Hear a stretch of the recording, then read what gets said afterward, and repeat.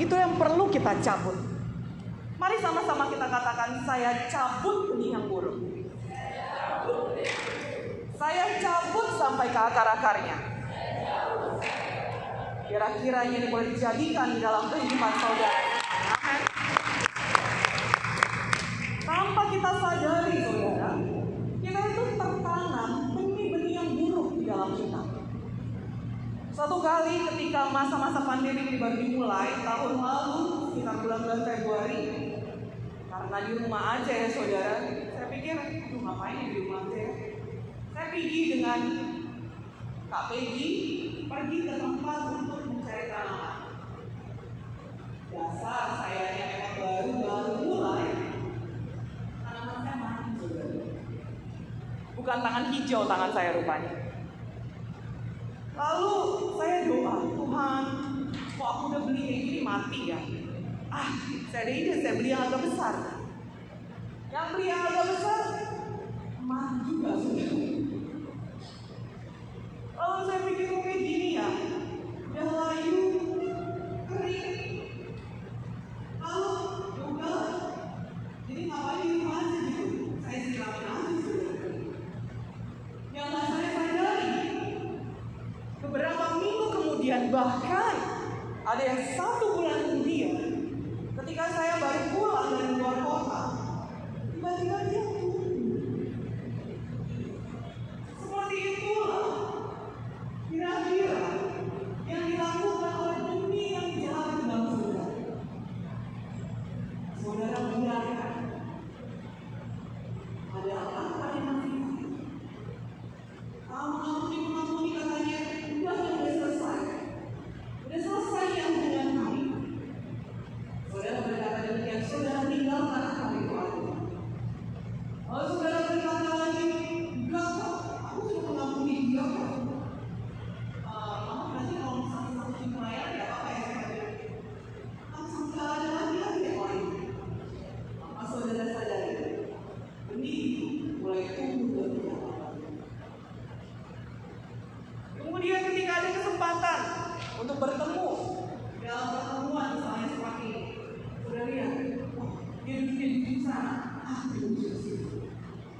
Lalu ketika keluar dia lewat pintu sana, saudara lewat pintu sini. Kenapa? Saudara memang nggak mau, nggak sudi, nggak pengen sama sekali. Kesinggung aja, kesenggol aja nggak mau saudara. Tanpa saudara sadari, akar tadi sudah semakin dalam di dalam saudara. Saudara, kita diajarkan, jangankan Bapak-Bapak berkata kita ini diajarkan demikian, jangankan saudara, saya pun dulu berpikir demikian. Bahwa ketika kita mengampuni itu artinya kita melupakan. Jadi saya dulu berpikir kalau saya belum lupa, saya belum mengampuni. Padahal itu nggak ada saudara di Alkitab. Atau ada di antara saudara di sini yang tahu di Alkitab dituliskan mengampuni dan melupakan? Ada? Ada? Nggak ada kan saudara? Nggak ada dituliskan mengampuni dan melupakan. Tapi kalau mengampuni banyak kan? Betul kan? Ampunilah musuh-musuh. Begitu banyak ayat di Alkitab mengenai mengampuni, tapi kok baru mengenai sekarang. Baru sadar itu sekarang. Oh iya ya, nggak melupakan loh. Kenapa Tuhan katakan nggak lupakan? Yang Tuhan katakan adalah mengampuni dan mencabut sampai akhir. Mencabut sampai akhir kenapa? Karena kita sadari itu menaburkan sebuah benih yang jahat, yang menghasilkan buah yang jahat, saudara. Buah apa? Buah sakit hati. Buah apa? Buah dendam. Buah apa? Buah kebencian. Yang kalau kita nggak cabut, satu hari kita bisa tiba-tiba harus memakan buah daripada semua buah yang buruk tadi. Saudara, firman Tuhan hari ini sangat-sangat memberkati saya. Dan saya percaya kalau saudara gak perlu saudara ribut-ribut, saudara pikirkan saja baik-baik. Apakah ada di dalam hati saudara orang yang sampai sekarang terngiang-ngiang dia saudara? Setiap kali saudara yang namanya marah, Setiap kali saudara ingat perbuatannya, saudara gak bisa tidur. Setiap kali saudara ingat apa yang dilakukannya, nangis saudara. Hari ini, malam ini, kita putuskan, mari kita cabut semua benih-benih jahat itu sampai pada akar-akarnya. Yang setuju katakan amin. Malam hari ini saya ajak saudara, mari kita mengampuni orang-orang yang berbuat demikian. Mengampuni, kita cabut semuanya sampai ke akar-akar. Apa saja itu? Kita cabut kebencian, kita cabut sakit hati, kita cabut marah, kita cabut dendam. Saudara, kelihatannya sepele ya, tapi nanti kalau dendam itu sudah berbuah saudara nggak bisa lagi ditahan. Saudara rasanya seperti tadi katakan Kak Rina, mau tikam aja. Saudara udah nggak tahu lagi sama penjara, saudara udah nggak tahu lagi sama polisi. Jangan sampai buahnya itu saudara sudah keburu harus makan. Mulai dari sekarang, mari kita cabut sampai ke akar-akarnya. Mari kita beri kemuliaan bagi nama Tuhan Yesus. Lalu selanjutnya dikatakan oleh firman Tuhan dalam buku Lukas 17. Yang perlu kita ingat baik-baik adalah bahwa di situ dikatakan, murid-murid saudara. Saya waktu diceritakan sama Bapak Gembala, saya ketawa tuh. Kenapa? Karena murid-murid itu ketika dikatakan oleh Tuhan, kalau orang itu bersalah kepada 7 kali dalam satu hari ya, dan 7 kali pula datang kepadamu untuk meminta maaf, maka kamu harus mengampuni. Yang setuju katakan amin. Wah, mantap sekali. Mari kita berikan sejujurnya saudara.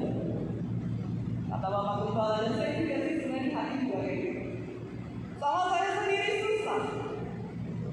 Kenapa? Karena saya bayangkan gini, kalau 7 kali anak saya 4 orang, mencari diri satu orang.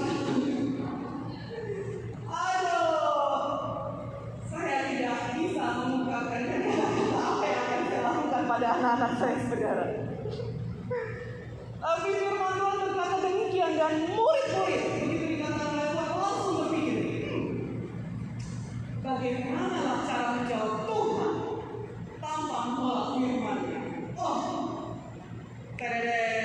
lalu mereka jawab, oh Tuhan, tingkatkanlah iman kami. Cie, saudara. Kelihatannya rohani, padahal sesungguhnya mereka tidak mau mengaminkan firman. Kalau di zaman dahulu saudara, kebiasaan orang Yahudi, apa saja yang dikatakan oleh guru dari depan atau imam dari depan, mereka akan mengaminkan. Sama seperti kita, seperti nanti di doa di akhir daripada khotbah ini kita akan ada doa, saudara aminkan berkat. Yang sampai sini mengerti katakan amin. Nah, sama seperti saudara kan jawab amin, itu seharusnya. Atau kalau misalnya dikatakan bahkan kalaupun nanti imam berkata seperti kutub, mereka juga orang Yahudi itu akan mengaminkan. Tujuannya bukan mereka mengaminkan kutub, tapi mereka mengaminkan waktu mereka setuju, mereka pun tidak mau melakukan dosa itu, jadi mereka akan melakukan kebalikannya. Yang sampai sekarang nanti katakan amin. Oke. Jadi murid-murid tidak mengatakan amin, saudara. Bandel banget ini. Tetapi Tuhan berkata bahwa kalau namanya perihal mengampuni, itu bukan bermasalah iman. Karena iman sekecil biji sawi pun, kalau kau berkata kepada pohon ara itu, cabutlah dan tertanamlah di laut, maka pohon ara itu akan melakukan persis seperti itu. Jadi apa yang dikatakan oleh Tuhan mengenai pengampunan itu adalah soal pilihan. Sekali lagi saudaraku, pengampunan itu adalah soal pilihan. Saya mungkin bisa berbicara, Kak Rina, Kak Peggy bisa berbicara dari depan mengenai pengampunan. Tuhan pun bahkan bisa menunjukkan pada saudara tentang pengampunan. Tapi kalau saudara memilih untuk tidak mengampuni, bicara dengan dia. Tapi sesungguhnya saudara, pengampunan itu bukan berbicara orang yang berbuat salah pada saudara. Saudara, orang-orang yang bisa menyakiti kita, kebanyakan itu adalah orang-orang yang dekat. Entah itu mama, bapak, adik, kakak, abang, apalagi yang dekat, pacar, yang sudah jadi mantan pun. Saudara, kalau mantan janganlah dikenal teman saudara. Susah saudara. Itu semua yang bisa bikin kita sakit. Itu semua yang bisa menyakiti perasaan kita. Tapi ini bukan masalah mereka. Mereka bisa aja move on dengan hidupnya. Mungkin pun sudah ada yang bertobat. Tapi kalau kita nggak move on, masih tetap juga pegang namanya jengkel, marah. Yang kali lihat mukanya rasanya mau tumbuhkan aja. Setiap kali melihat dia lewat gitu, lewat di sana langsung sudah balik badan sini. Gak sudi ketemu. Saudara, saya bukan berkata kalau saudara mengampuni mantan saudara terus saudara jadian lagi, enggak, bukan seperti itu. Tapi pengampunan itu sama seperti tadi. Saudara mengampuni itu artinya dia udah gak ada utang lagi sama saudara. Siapa di sini pernah kasih pinjam temannya atau siapapun kasih pinjam uang apa? Pernah yang saudara ya? Kasih pinjam uang sama teman. Kalau saudara kasih pinjam uang sama teman, saudara yang ketemu dia, ingat gak jumlah uang yang dipinjamkan dia? Ingat gak? Kalau saudara ingat, ada godaan pernah kita saudara. Ada kan ya? Nah demikian juga dengan pengampunan ini saudara. Kalau kita tidak mengampuni, kita akan selalu ingat perbuatan jahat. Kita akan selalu ingat makiannya, caciannya, perbuatan yang menyakiti hati. Padahal saudara, firman Tuhan mengatakan, dulu kita sudah jauh lebih berdosa. Utang kita kepada Tuhan Yesus jauh lebih banyak. Tapi Tuhan dengan kebaikannya, Dia mengampuni dosa kita. Mengampuninya bagaimana? Apakah Tuhan melupakan dosa kita? Alkitab mengatakan Tuhan menggunakan perumpamaan penebusan. Yang namanya menebus saudara. Saudara nggak bayar utang saudara, tetapi ada orang lain yang mengeses dia yang membayarkan utang saudara. Saudara tidak lagi perlu dianiaya. Saudara tidak perlu lagi disalibkan, tapi Yesus yang menanggungnya bagi saudara. Dia yang memikul salib saudara. Dia yang memikul dosa saudara. Dia yang memakaikan mahkota duri yang seharusnya saya dan saudara yang memakainya. Saudara, kalau kita bicara soal dosa, itu seperti utang yang memang harus dibayar. Makanya dikatakan upah dosa adalah maut. Harusnya maut itu kita yang terima. Tapi oleh karena karya Tuhan, kita tidak perlu lagi menanggung itu semuanya. Dan saudaraku, ketika Tuhan sudah melakukan demikian besar kepada kita, masakan ada orang yang berkata, ih, sekali pun aku sama kamu, lalu saudara tidak mau mengampuni dia. Masakan ada mantan saudara yang selingkuh dari saudara dan mengatakan saudara, aku jelek sih, makanya aku selingkuh. Dan saudara tidak mau melupakan dia, padahal itu yang perbuatannya yang salah. Sementara dosa-dosa saudara yang banyak sudah ditebus oleh Tuhan Yesus. Masakan saudara tidak mau mengampuni orang yang sudah membohongi saudara, yang sudah mengatakan fitnah pada saudara, padahal saudara pun bukannya suci di hadapan Tuhan. Tahu semua yang kita lakukan saudara. Mungkin orang lain tidak tahu apa yang kita lakukan di balik semua penampilan kita ini. Tuhan tahu dan Tuhan sudah menebus. Masakan kita mau mengampuni orang lain yang dosanya nggak seberapa dibandingkan dosa kita yang nggak ketahuan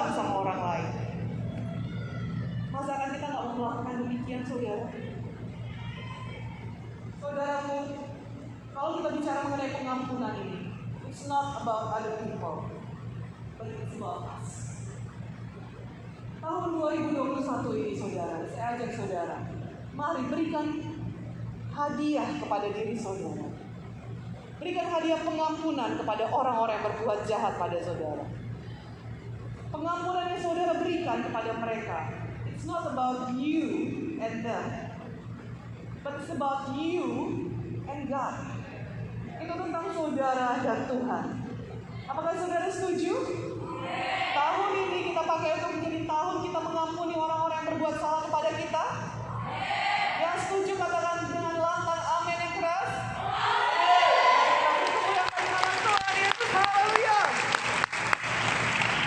Lalu dikatakan oleh firman Tuhan, kalau saudara mau mengampuni, dikatakan Bapak Kepala, saya suka ini ilustrasi itu. Dikatakan Bapak Kepala seperti sistem. Sistem itu artinya saudara nggak ada di situ, dia jalan.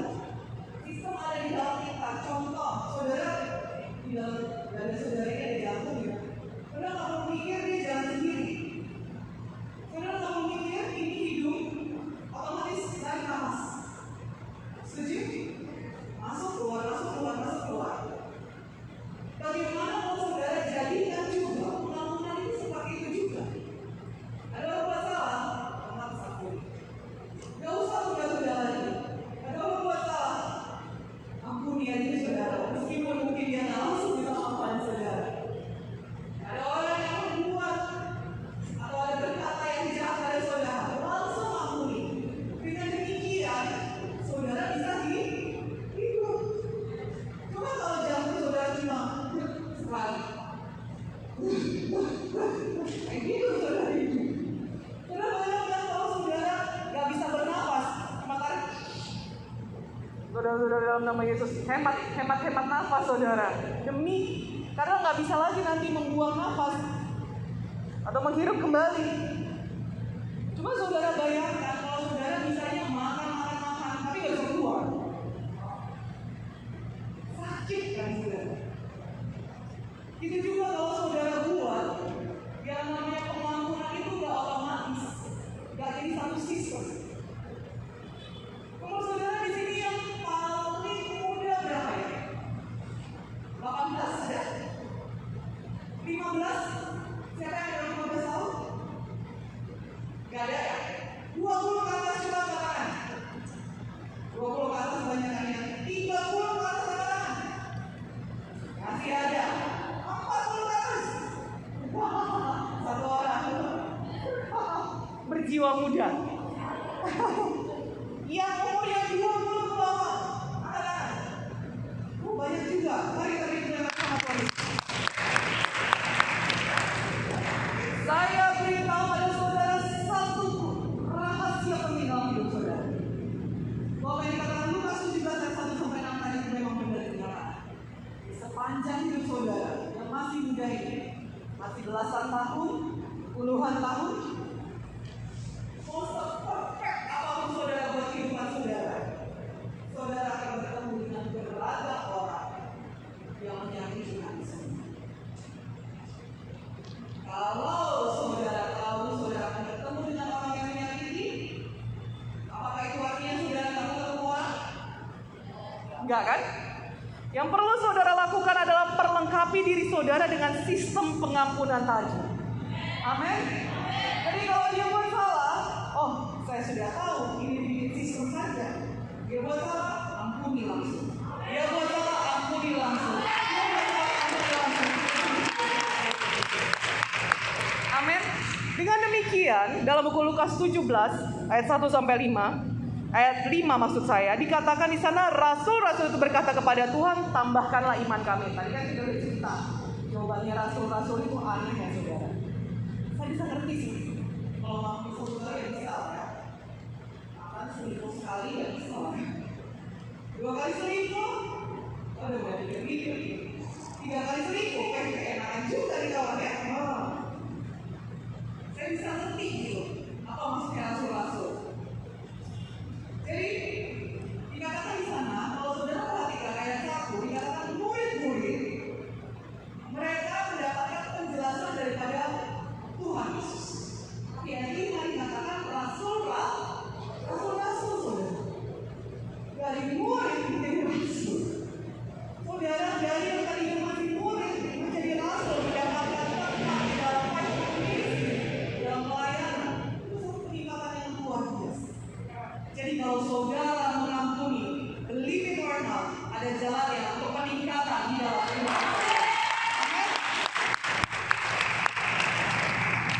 beritahu pada saudara, yang namanya peningkatan, kalau saudara tidak ada dendam, tidak ada sakit hati, gak usah pakai firman dulu ya, kita logika aja. Kalau saudara gak ada dendam, gak ada sakit hati, gak ada amarah, saudara bisa kerja sama siapa aja. Saudara bisa teman pada siapa aja.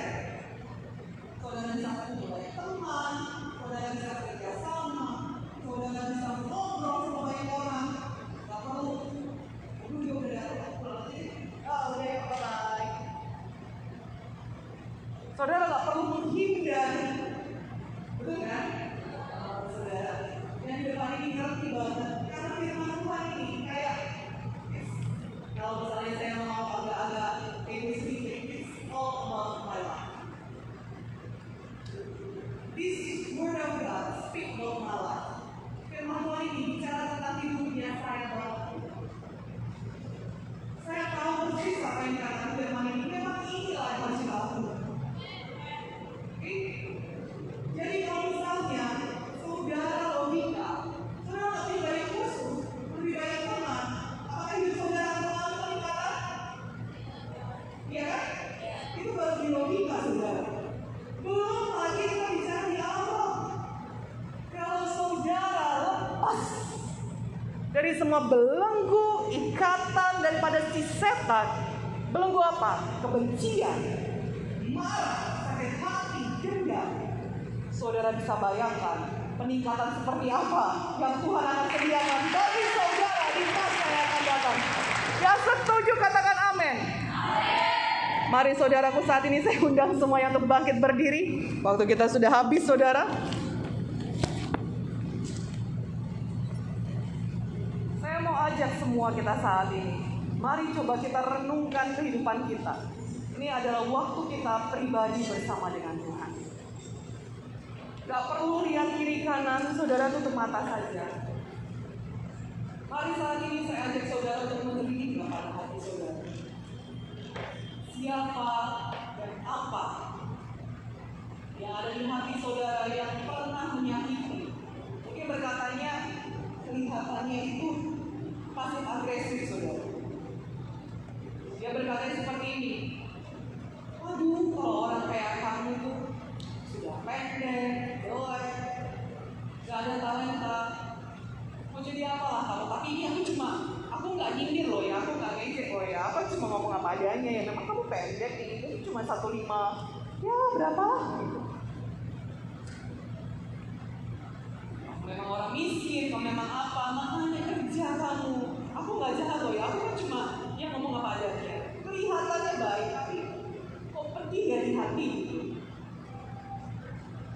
Saudara mungkin coba mulai pikirkan, mungkin itu tadi tuh yang pasif agresif. Mungkin ada lagi perkataan yang to the point. Mereka langsung berkata, aduh orang model kamu kayaknya gagalnya permanen deh, jeleknya absolut deh.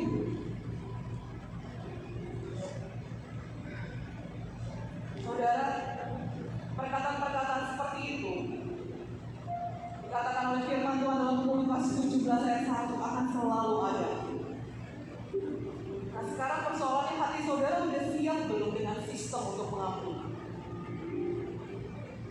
Kalau memang belum ada saudara, malam hari ini mari saya ajak kita semuanya, siapkan sistem itu dalam hati saudara, supaya saudara itu gak pindah-pindah gereja, ganti-ganti pacar, ganti-ganti kerjaan. Bahkan saudara mungkin juga bisa ganti-ganti kota. Saudara pikir orang lain yang salah, padahal tanpa saudara sadari, saudara kemana-mana sudah bawa akar-akar yang besar, akar-akar yang panjang, akar-akar yang dalam. One day saya pernah naik gunung saudara, dan kami masuk satu terowongan yang besar. Dan kalau saudara saat itu mata saudara coba bayangkan terowongan, tapi alih-alih atasnya itu adalah gedung atau semen, tapi ternyata terowongannya itu di atasnya itu semua akar-akar yang besar, sebesar kaki, sebesar paha. Dan saya kaget loh, kok bisa gede banget ini akar. Saking besarnya, saya yang sudah dewasa kayak gini pun bisa bergelantungan di akar itu. tanpa jatuh. Lalu saya bertanya kepada tour guide saya waktu itu. Saya berkata, Bang, ini apa ini? Lalu dikatakan oleh ini akar, Bu. Akar? Akar kok bisa sebesar ini? Oh iya, Bu, sudah lama. Sudah besar. Lalu saya bertanya lagi, Bang, akar kok bisa ke atas? Akar kan di bawah tanah. Lalu dia berkata, Bu, ini akarnya sudah beratus-ratus tahun kayaknya. Saudara bayangkan, akar pahit, kalau dia sudah begitu besar dan dalam, dia nggak bisa disembunyikan lagi. Dia akan lompat keluar dan merusak seluruh kehidupan saudara.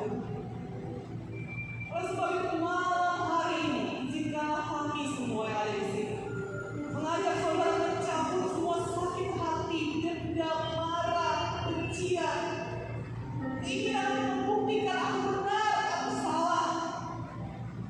Malam hari ini, mari saat ini saudara ambil waktu untuk katakan kepada Tuhan, Tuhan, aku mengampuni dia yang mengucapkan perkataan fitnah padaku. Aku mengampuni dia yang membohongi aku. Aku mengampuni dia yang memanipulasi aku. Mari saat ini saudara, gak perlu kuat-kuat, ucapkan saja dalam hati.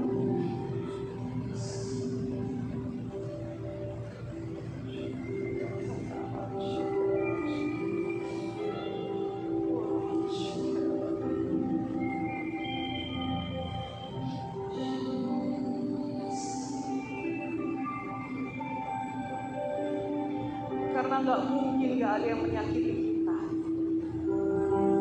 Malam hari ini jadikan pengampunan itu sistem dalam hidup kita. So every time somebody hurt us, give them your forgiveness. Setiap kali ada orang yang menyakiti hati kita, langsung berikan pengampunan saudara. Jangan biarkan itu berurat, berakar, dan berbuah di sana. Nanti saudara nggak bisa kendalikan lagi akarnya. Nanti saudara nggak bisa lagi kendalikan dendam itu, kebencian itu. Mungkin kelihatannya sepele, iya sepele waktu kecil. Tapi waktu besar, kamu nggak bisa kendalikan lagi. So malam ini kita tuntaskan di sini, di hadapan Tuhan. Mari sama-sama kita katakan, ku percaya janjimu ajaib, terukirkan kehidupanku, ku berserah di. Judul firman Tuhan kita adalah ada waktu untuk membunuh. Katakan pada kiri kanan saudara, ada waktu untuk membunuh. Kalau di belakang atau depan saudara cewek-cewek, katakan sambil tersenyum saudara, ada waktu untuk membunuh. Kok malah jadi tambah serem ya judulnya saudara. Ada waktu untuk membunuh. Inilah judul firman Tuhan kita pada hari ini. Ini gak biasa saudara, karena biasanya kita orang Kristen diajari untuk mengasihi, mencintai, mengampuni, mendoakan. Loh, kok hari ini malah diajari ada waktu untuk membunuh? Sebelum saya masuk kepada penjelasan yang lebih dalam lagi, saya mau tanya pada saudara. Siapa daripada saudara yang pernah bunuh nyamuk, angkat tangan? Semuanya pernah, mari turunkan tangan. Saudara bunuh nyamuk itu kenapa ya? Ganggu. Ada lagi? Kok mesti dibunuh kan, dikeluarin aja dari kamar saudara kan bisa? Kenapa? Bisa balik lagi? Waduh, bisa balik lagi ya? Ada nggak yang pernah saudara itu saking sayangnya gitu kan? Nyamuk, kamu ada di sini. Daripada aku keluarkan kamu balik lagi. Aku aja yang keluar nyamuk. Aku aja mengalah demi kamu. Ada nggak pernah kayak gitu? Enggak kan saudara? Nyamuk, lagi nangkring.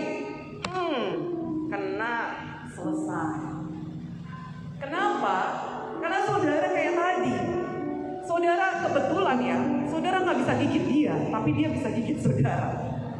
Yang lebih bahaya lagi, dia bisa membawa penyakit yang mematikan pada saudara. Sementara saudara kalau dia nggak saudara akhiri nyawanya, saudara nggak matikan dia yang bisa matikan saudara. Belum lagi ganggu. Tadi dari sini bilang ganggu, dari sana bilang gigit. Belum lagi kalau saudara misalnya malam-malam gitu udah mati lampu, atau dia bunyi, saudara berhenti, ganggu terus ya saudara. Jadi memang ada saudara makhluk-makhluk yang seperti nyamuk ini, kerjanya ganggu. Kerjanya itu kalau udah kita usir balik lagi. Kerjanya itu kalau nggak kita matiin dia yang matiin kita. Aduh Bu, itu nggak alkitabiah loh. Siapa bilang? Nanti tunggu, saudara akan lihat ada orang kayak nyamuk ini di Alkitab. Nyamuk saudara lebih pilih matiin dia daripada dia yang matiin saudara. Kenapa demikian? Karena memang dalam kuasa saudara untuk melakukannya. Kalau kita melihat judul firman Tuhan hari ini, dikatakan oleh firman Tuhan ada waktu untuk membunuh. Jadi saudaraku, sesungguhnya di dalam kehidupan saudara, entah saudara sadar atau tidak, ada musuh-musuh saudara yang seperti nyamuk ini. Dalam kuasa saudaranya untuk mematikan dia, tetapi saudara tidak mematikannya. Kenapa demikian? Nanti saudara sabar. Yang saya mau beritahu pada saudara, memang dalam hidup ini ada hal-hal, ada orang-orang yang perlu kita bunuh supaya kita bisa hidup dan sampai pada maksud Tuhan. Memang ini kelihatannya kok serem banget, kasar banget sih Bu. Bukankah dalam buku Keluaran katanya ya, Keluaran 20 ayat 13 dikatakan jangan membunuh. Kan jangan membunuh loh Bu. Iya memang benar.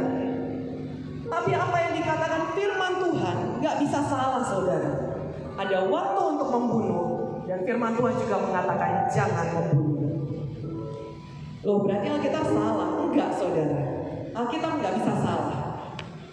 Izinkan saya memberitahukan pada saudara satu prinsip yang boleh saudara pakai sampai saudara tua, sampai selama-lamanya dalam hidup saudara. Yang mau dengar katakan amin.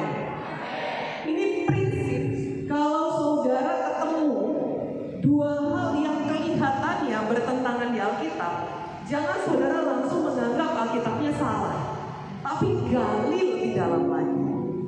Yaitu apa? Kalau saudara menemukan, satu bilang ada waktu untuk membunuh, berarti kita harus membunuh kan? Ada waktu, ada lagi dikatakan jangan membunuh. Itu bukan berarti Alkitabnya salah, tapi saudara harus gali lebih dalam lagi. Yang setuju katakan amin. Dikatakan dalam buku Pengkhotbah 3 ayat 3 tadi, ada waktu untuk membunuh. Itu dikatakan dalam bahasa aslinya harak. Harak. Sementara dalam buku Keluaran 20 ayat 13 tadi, jangan membunuh, itu dikatakan dalam bahasa aslinya itu adalah ratsah. Ratsah. Jangan membunuh, jangan ratsah. Berarti ratsah ini no. Katakan saudara, ratsah no. Tapi kalau yang namanya harak, harak ini ada waktu untuk harak. Ada waktu untuk harak. Harak, yes. Sama-sama kita katakan harak, yes. Mari kita beri kemuliaan bagi nama Tuhan Yesus. Jadi kalau ratsah, no. Membunuh, no. Tapi kalau yang namanya harak, yes.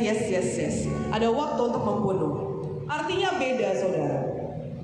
Kalau yang namanya harak, saya mulai dari ratsah dulu ya. Jangan membunuh, itu persis seperti apa yang saudara bayangkan membunuh itu. Nusuklah, matikanlah, membunuh, menikam. Bahkan saudara, memotong kecil-kecil itu juga raksasa saudara. Jadi kayaknya kalau saudara mencincang-cincang itu raksasa saudara. Itu bahasa Ibrani. Tapi kalau yang namanya harak itu artinya mematikan. Inilah saudara, agak susahnya begini. Karena bahasa Ibrani itu, Alkitab kita itu diterjemahkan kan dari Alkitab bahasa Inggris. Alkitab bahasa Inggris diterjemahkan daripada Alkitab bahasa Ibrani. Bahasa Inggris itu adalah 1/100. Begitu ya Pak Indra? 1/100 daripada bahasa Ibrani. 1/10 daripada bahasa Ibrani. Jadi kalau bahasa Ibrani-nya sebegini panjangnya, bahasa Inggris itu cuma 1/10.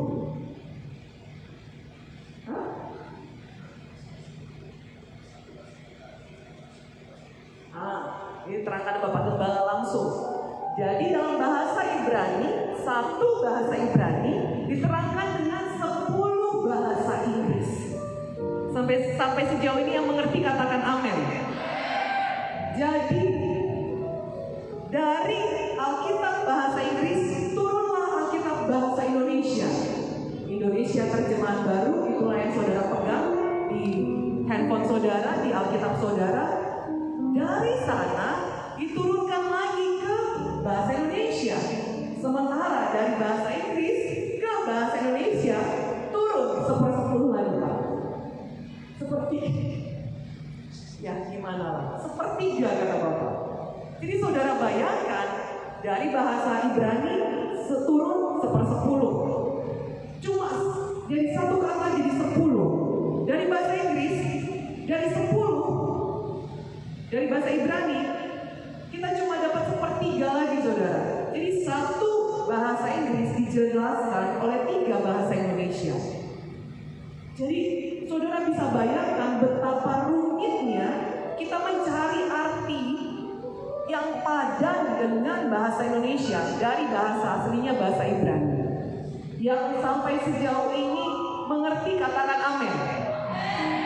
Saya belum putus asa saudara, saya akan menjelaskannya seperti ini.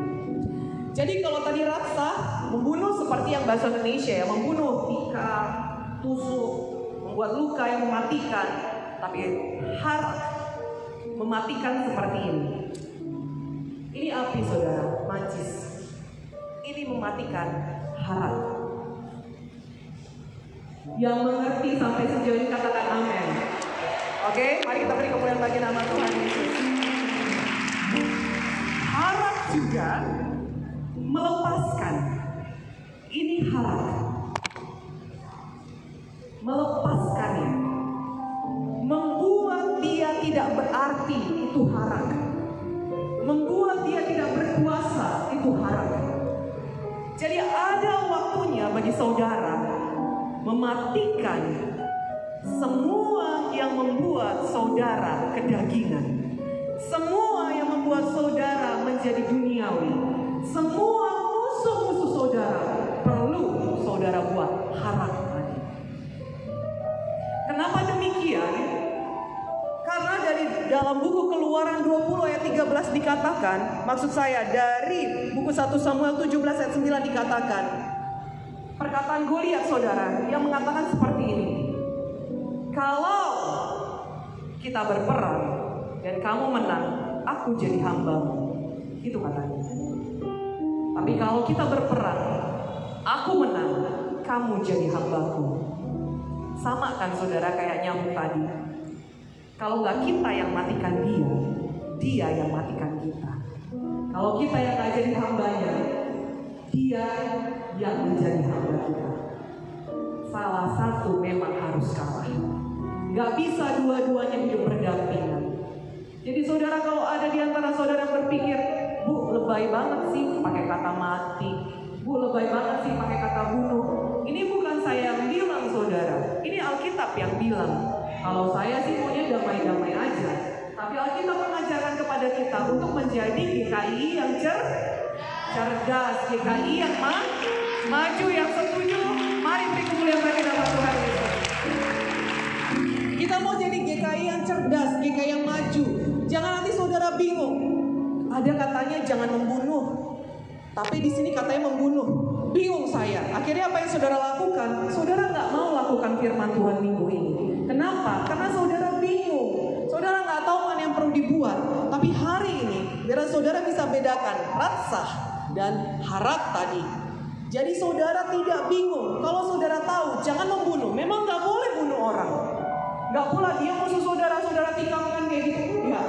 Karena musuh kita bukan saudara-saudara kita ini, tetapi penguasa-penguasa di udara, penghulu-penghulu di darat, setan dan antek-anteknya. Yang setuju katakan amin.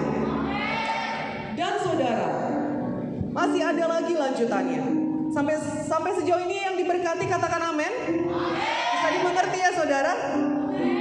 Lalu saya mau beritahu pada saudara, di dalam hidup ini, kalau saudara hidup sudah cukup lama, saudara akan menemukan bahwa memang ada yang namanya makhluk hidup yang senang kalau saudara susah, susah kalau saudara senang. Yang senang kalau saudara jatuh, yang senang kalau saudara mati. Ada saudara. Kalau kita belajar dari firman Tuhan yang lalu, Tuhan Yesus sendiri pun bilang, gak bisa enggak, akan ada penyesat-penyesat, akan ada skandal. Minggu yang lalu kita sudah belajar daripada firman Tuhan, bahwa memang itu gak terhindarkan. Jadi apa yang perlu kita buat, kita mengampuni mereka. Gak pula saudara sudah tahu seperti itu, yang saudara buat sudah tahu akan ada orang-orang yang jahat pada saudara. Lalu apa yang saudara buat? Oh, dia jahatin saya. Dibawa kemana-mana. Dibawa kemana-mana. Ini misalnya kejahatan yang dilakukan oleh teman saudara. Lalu saudara pikul kemana-mana. Masih tertanggungkan kok seperti ini. Selingkuh dia tertanggungkan.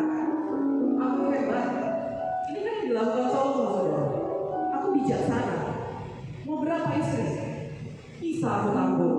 Perempuan Fir'aun, perempuan Amon, perempuan Moab, bisa aku tanggung. Aku kan bijaksana. Dibawalah semua. Datang lagi namanya pengkhianatan, misalnya dari keluarga. Aduh, agak berat ini. Dibawa lagi saudara. Sudah 2 dibawa. Saudara bayangkan kalau saudara yang masih muda seperti sekarang ini, yang saudara lakukan adalah bawa-bawa barang berat-berat seperti ini menuju masa depan impian saudara. Kemarin-kemarin kalau belajar ya saudara, ada cita-cita amin. Cita-cita saudara macam-macam. Ada yang mau jadi polisi, ada yang mau jadi presiden, ada yang mau jadi dokter.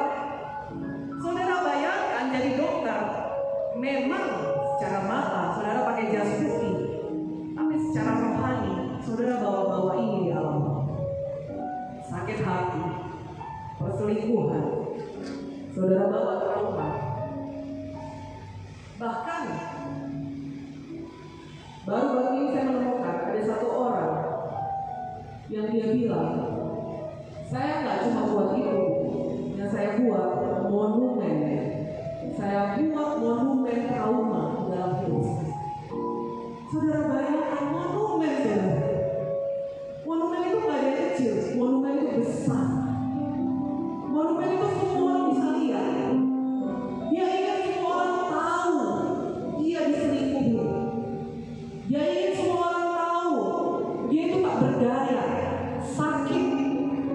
Saudara bayangkan, kalau saudara masih muda, tapi saudara pikul-pikul seperti ini, saudara mau jadi apa dalam hidup? Setan ketawa saudara. Kanak-kanakan ya, tinggal sedikit lagi, tinggal sampai sedikit lagi. Saudara nggak akan sampai ke sana. Kenapa? Kecapean.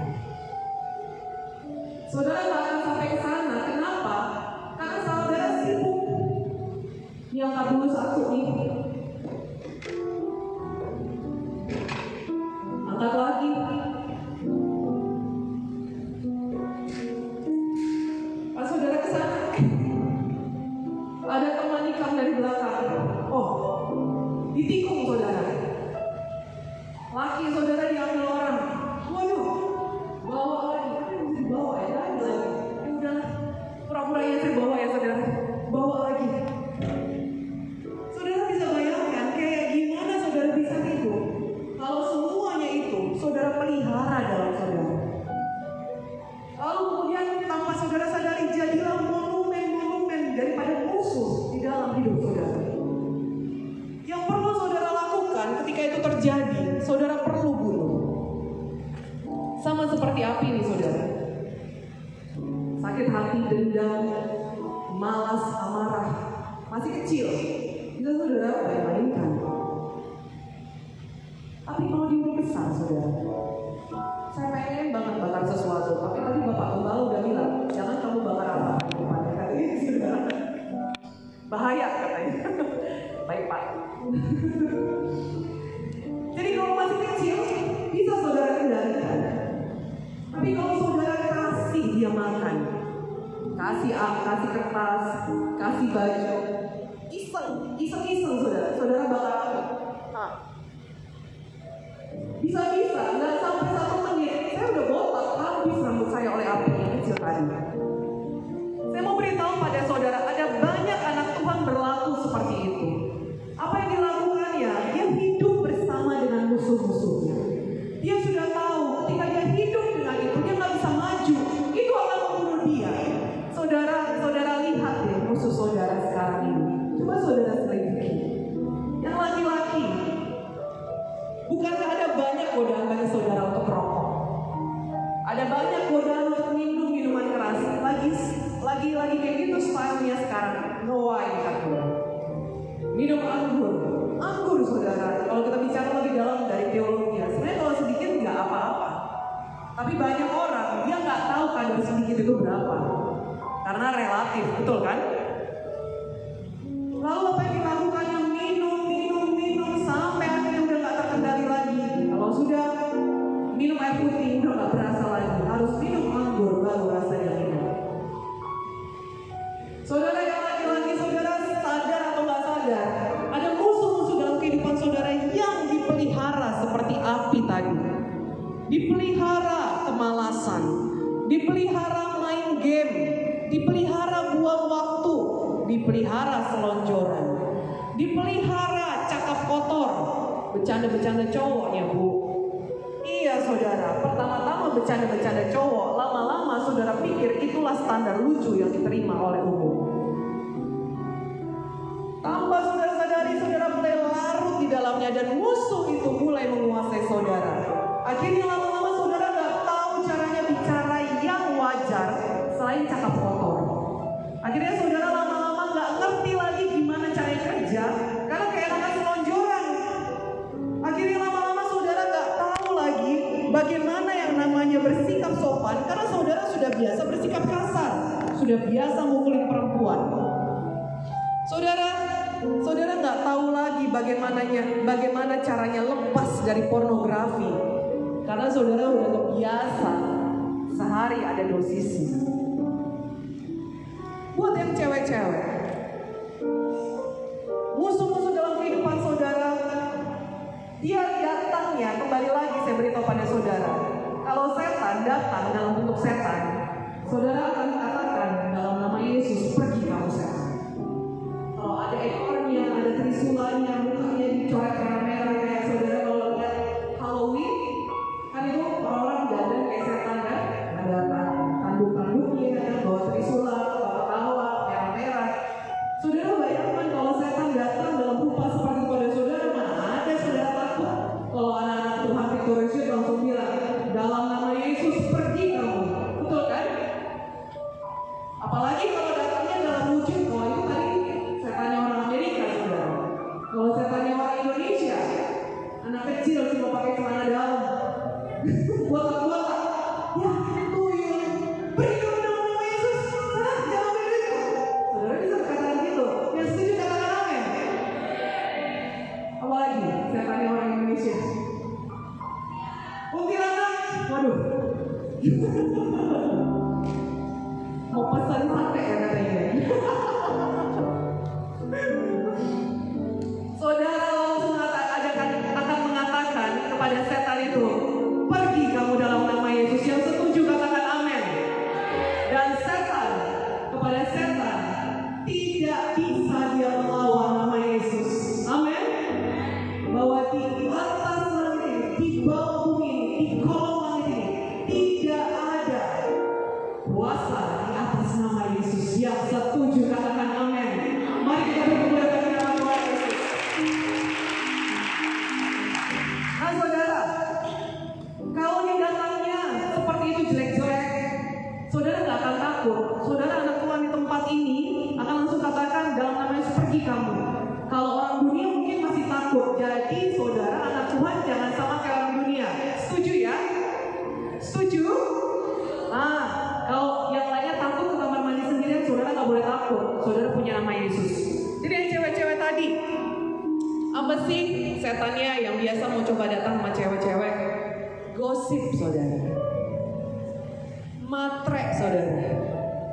Aduh, jelek gitu ya.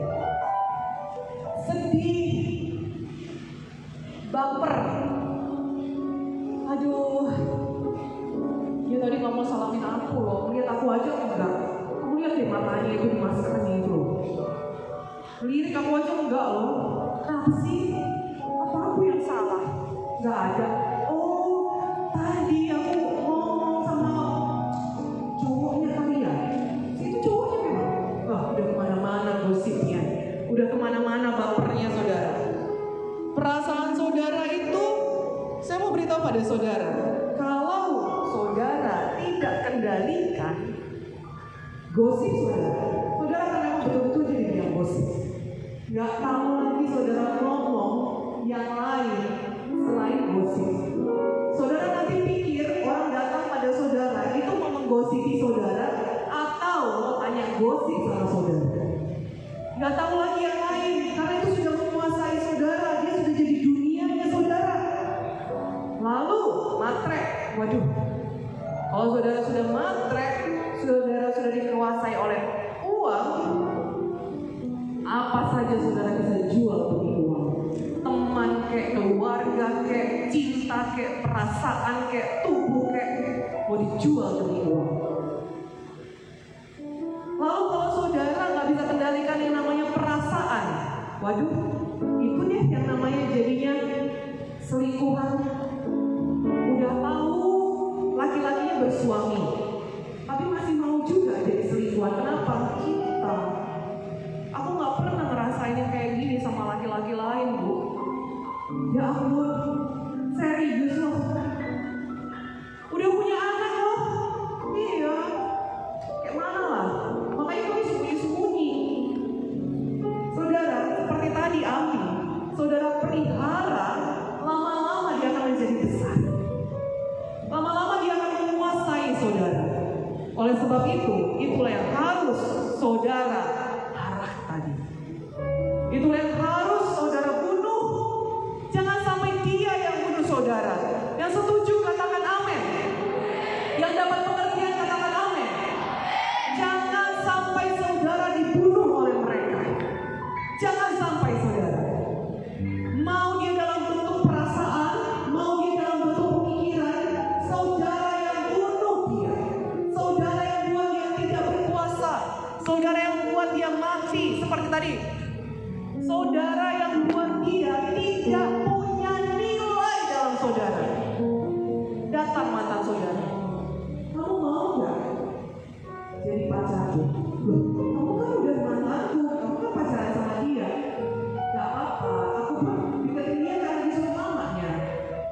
Aku cintai sama kamu. Jadi saudara, ketika saudara dapat pemikiran kayak gitu, masih kecil kan? Pilihan sama saudara.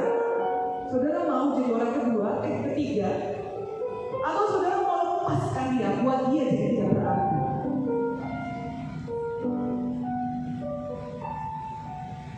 Kemudian ada lagi yang namanya perasaan rindu, perasaan kangen, padahal tidak berbalas. Nanti dia saudara. Sakit di sini, Bu. Tenang saudara. Saya pun pernah mengalaminya. Jadi apa yang saya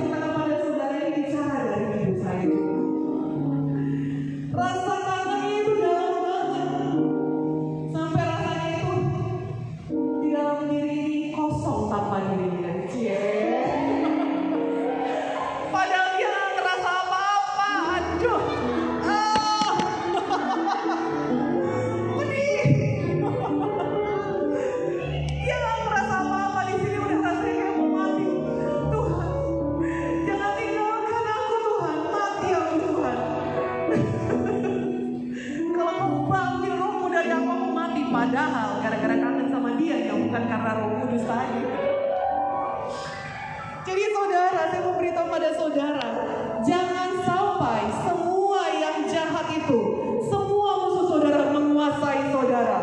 Saudara yang membunuh mereka, yang setuju katakan amin. Mari kita berdoa bagi nama Tuhan Yesus. Oleh sebab itu saya mau ajak saudara, mari saat ini saudara kenali. Bagi yang laki-laki, saya beritahu lagi pada saudara, nggak bosan saya beritahu. Dalam buku Kejadian, bukan satu kebetulan kalau kalian laki-laki yang diciptakan terlebih dahulu, bukan satu kesalahan. Tuhan menciptakan taman Eden itu begitu luasnya. Tujuannya apa? Supaya ada sumber bagi saudara untuk dikerjakan, untuk menjadi penghidupan bagi saudara. Lalu Tuhan menciptakan laki-laki, dan laki-laki kerja keras. Tuhan menjadi bapa saudara. Tuhan menjadi bapa bagi Adam, dan dia mengerjakan semuanya untuk Tuhan. Dia mengelola saudara taman Eden. Adam mengerjakan dengan sangat baik. Dia menjadi manajernya taman Eden. Laki-laki di tempat ini, Tuhan mau menetapkan saudara menjadi manajer-manajernya dia. Yang setuju katakan amin. Mari berdoa bagi Tuhan Yesus. Dan kalau saudara nggak bisa lihat itu, saudara tertipu oleh setan. Saudara nggak bisa lihat saudara jadi manajer. Waduh, itulah yang seperti tadi. Saudara jadi gelandangan, jadi kriminal. Saudara punya otot, alih-alih saudara pakai untuk mengelola, alih-alih saudara pakai jadi manajer, yang saudara buat apa? Mukulin perempuan, manjat pagar, ngambil barang orang. Saudara diberikan Tuhan otot, kekuatan, bukan untuk mukulin perempuan, bukan untuk menjadi kriminal, tapi itu diberikan Tuhan supaya saudara betul-betul menjadi pengelola yang baik, menjadi manajer yang baik, baik di perusahaan, baik di bisnis, baik dalam usaha-usaha saudara. Yang suka sih mendengar ini, mari beri kemuliaan bagi nama Tuhan Yesus. Dan untuk yang perempuan, saya beritahu lagi bagi saudara, kalau saudara diciptakan setelah Adam, bukan berarti saudara warga negara kelas 2. Bukan berarti saudara itu lebih rendah harganya. Ada banyak saudara, kita punya tradisi yang masih merendahkan perempuan. Kenapa demikian? Karena setan jahat. Setan gak suka sama perempuan. Kalau saudara perhatikan, perempuan itu di Alkitab dikatakan dia yang akan mengandung juru selamat. Setan gak suka saudara. Setan benci sama rahim saudara. Setan benci sama kekuatan saudara. Kalau saudara perhatikan perempuan, saudara kasih beras sama dia, dia buat jadi nasi goreng. Betul kan saudara? Saudara kasih kepada perempuan uang, dia pakai itu kelola untuk rumah, untuk keluarga, dia gandakan. Itu perempuan yang benar saudara. Saudara berikan kepada perempuan lahan. Dalam buku Khotbah, maksud saya dalam buku Amsal 31 dikatakan, wanita bijak dia jadikan itu kebun anggur. Saudara kasih benang sama perempuan, dia rajut menjadi jaket, menjadi mantel bagi keluarganya, sehingga di musim dingin keluarganya gak ada kedinginan. Setan benci banget sama perempuan.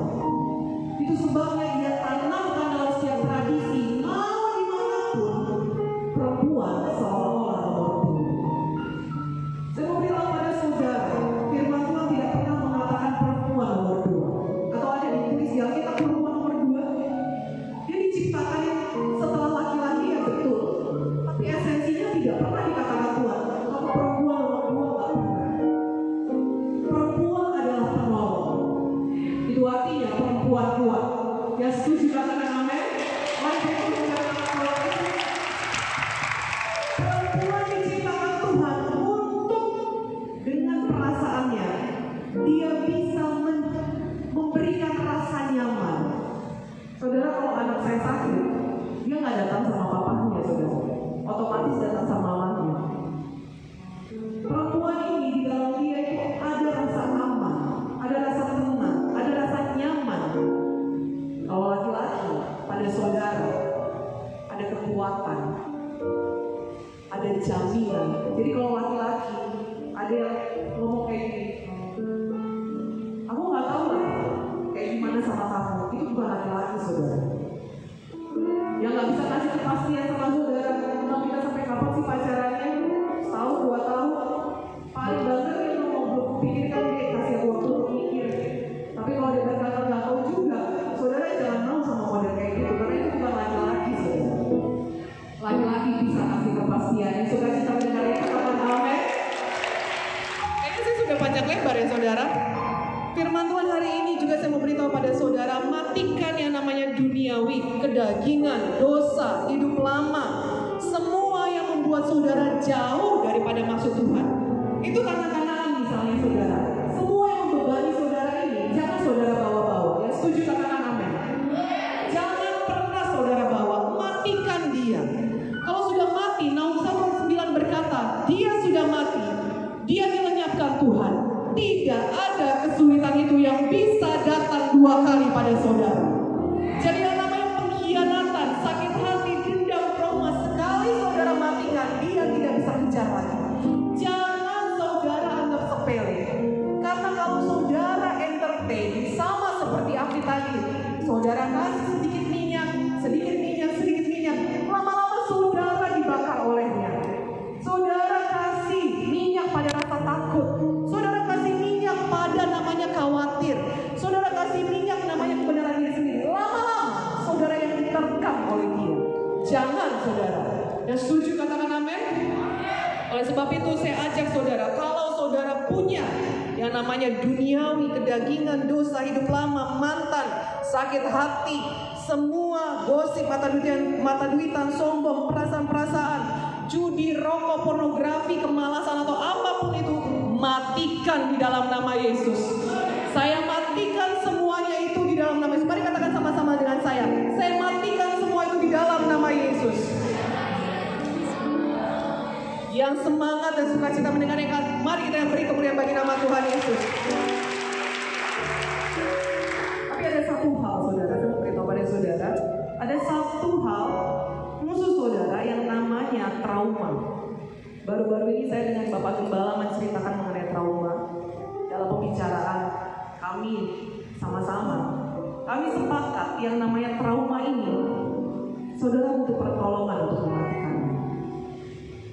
Saya tidak tahu apakah ini digerakkan oleh Roh Kudus. Saya percaya digerakkan oleh Roh Kudus. Apakah ada orangnya di tempat ini, ataukah yang mendengarkan melalui siaran GKI online? Apabila ada di antara saudara yang punya trauma,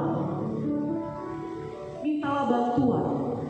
Entah dari PKS, entah dari pemimpin sektor, entah dari armor bearer team, untuk menolong saudara untuk bisa membunuh trauma ini. Karena trauma ini saudara, mungkin pun dari kecil. Jadi dia sudah keburu tumbuh sama-sama saudara. Membunuhnya gak mudah. Kalau 1 nyamuk mudah lah saudara, 2 pun mudah, 3 saudara sudah mungkin butuh raket, 4 saudara mungkin sudah butuh net. Kalau dia sudah 100, sudah 1000, saudara mungkin sudah butuh uang. Saudara mesti semprot pakai fogi, betul? Kalau dia sudah tumbuh sama-sama saudara selama ini dari kecil tanpa saudara sadari, atau orang tua saudara tidak sadari, trauma apapun itu.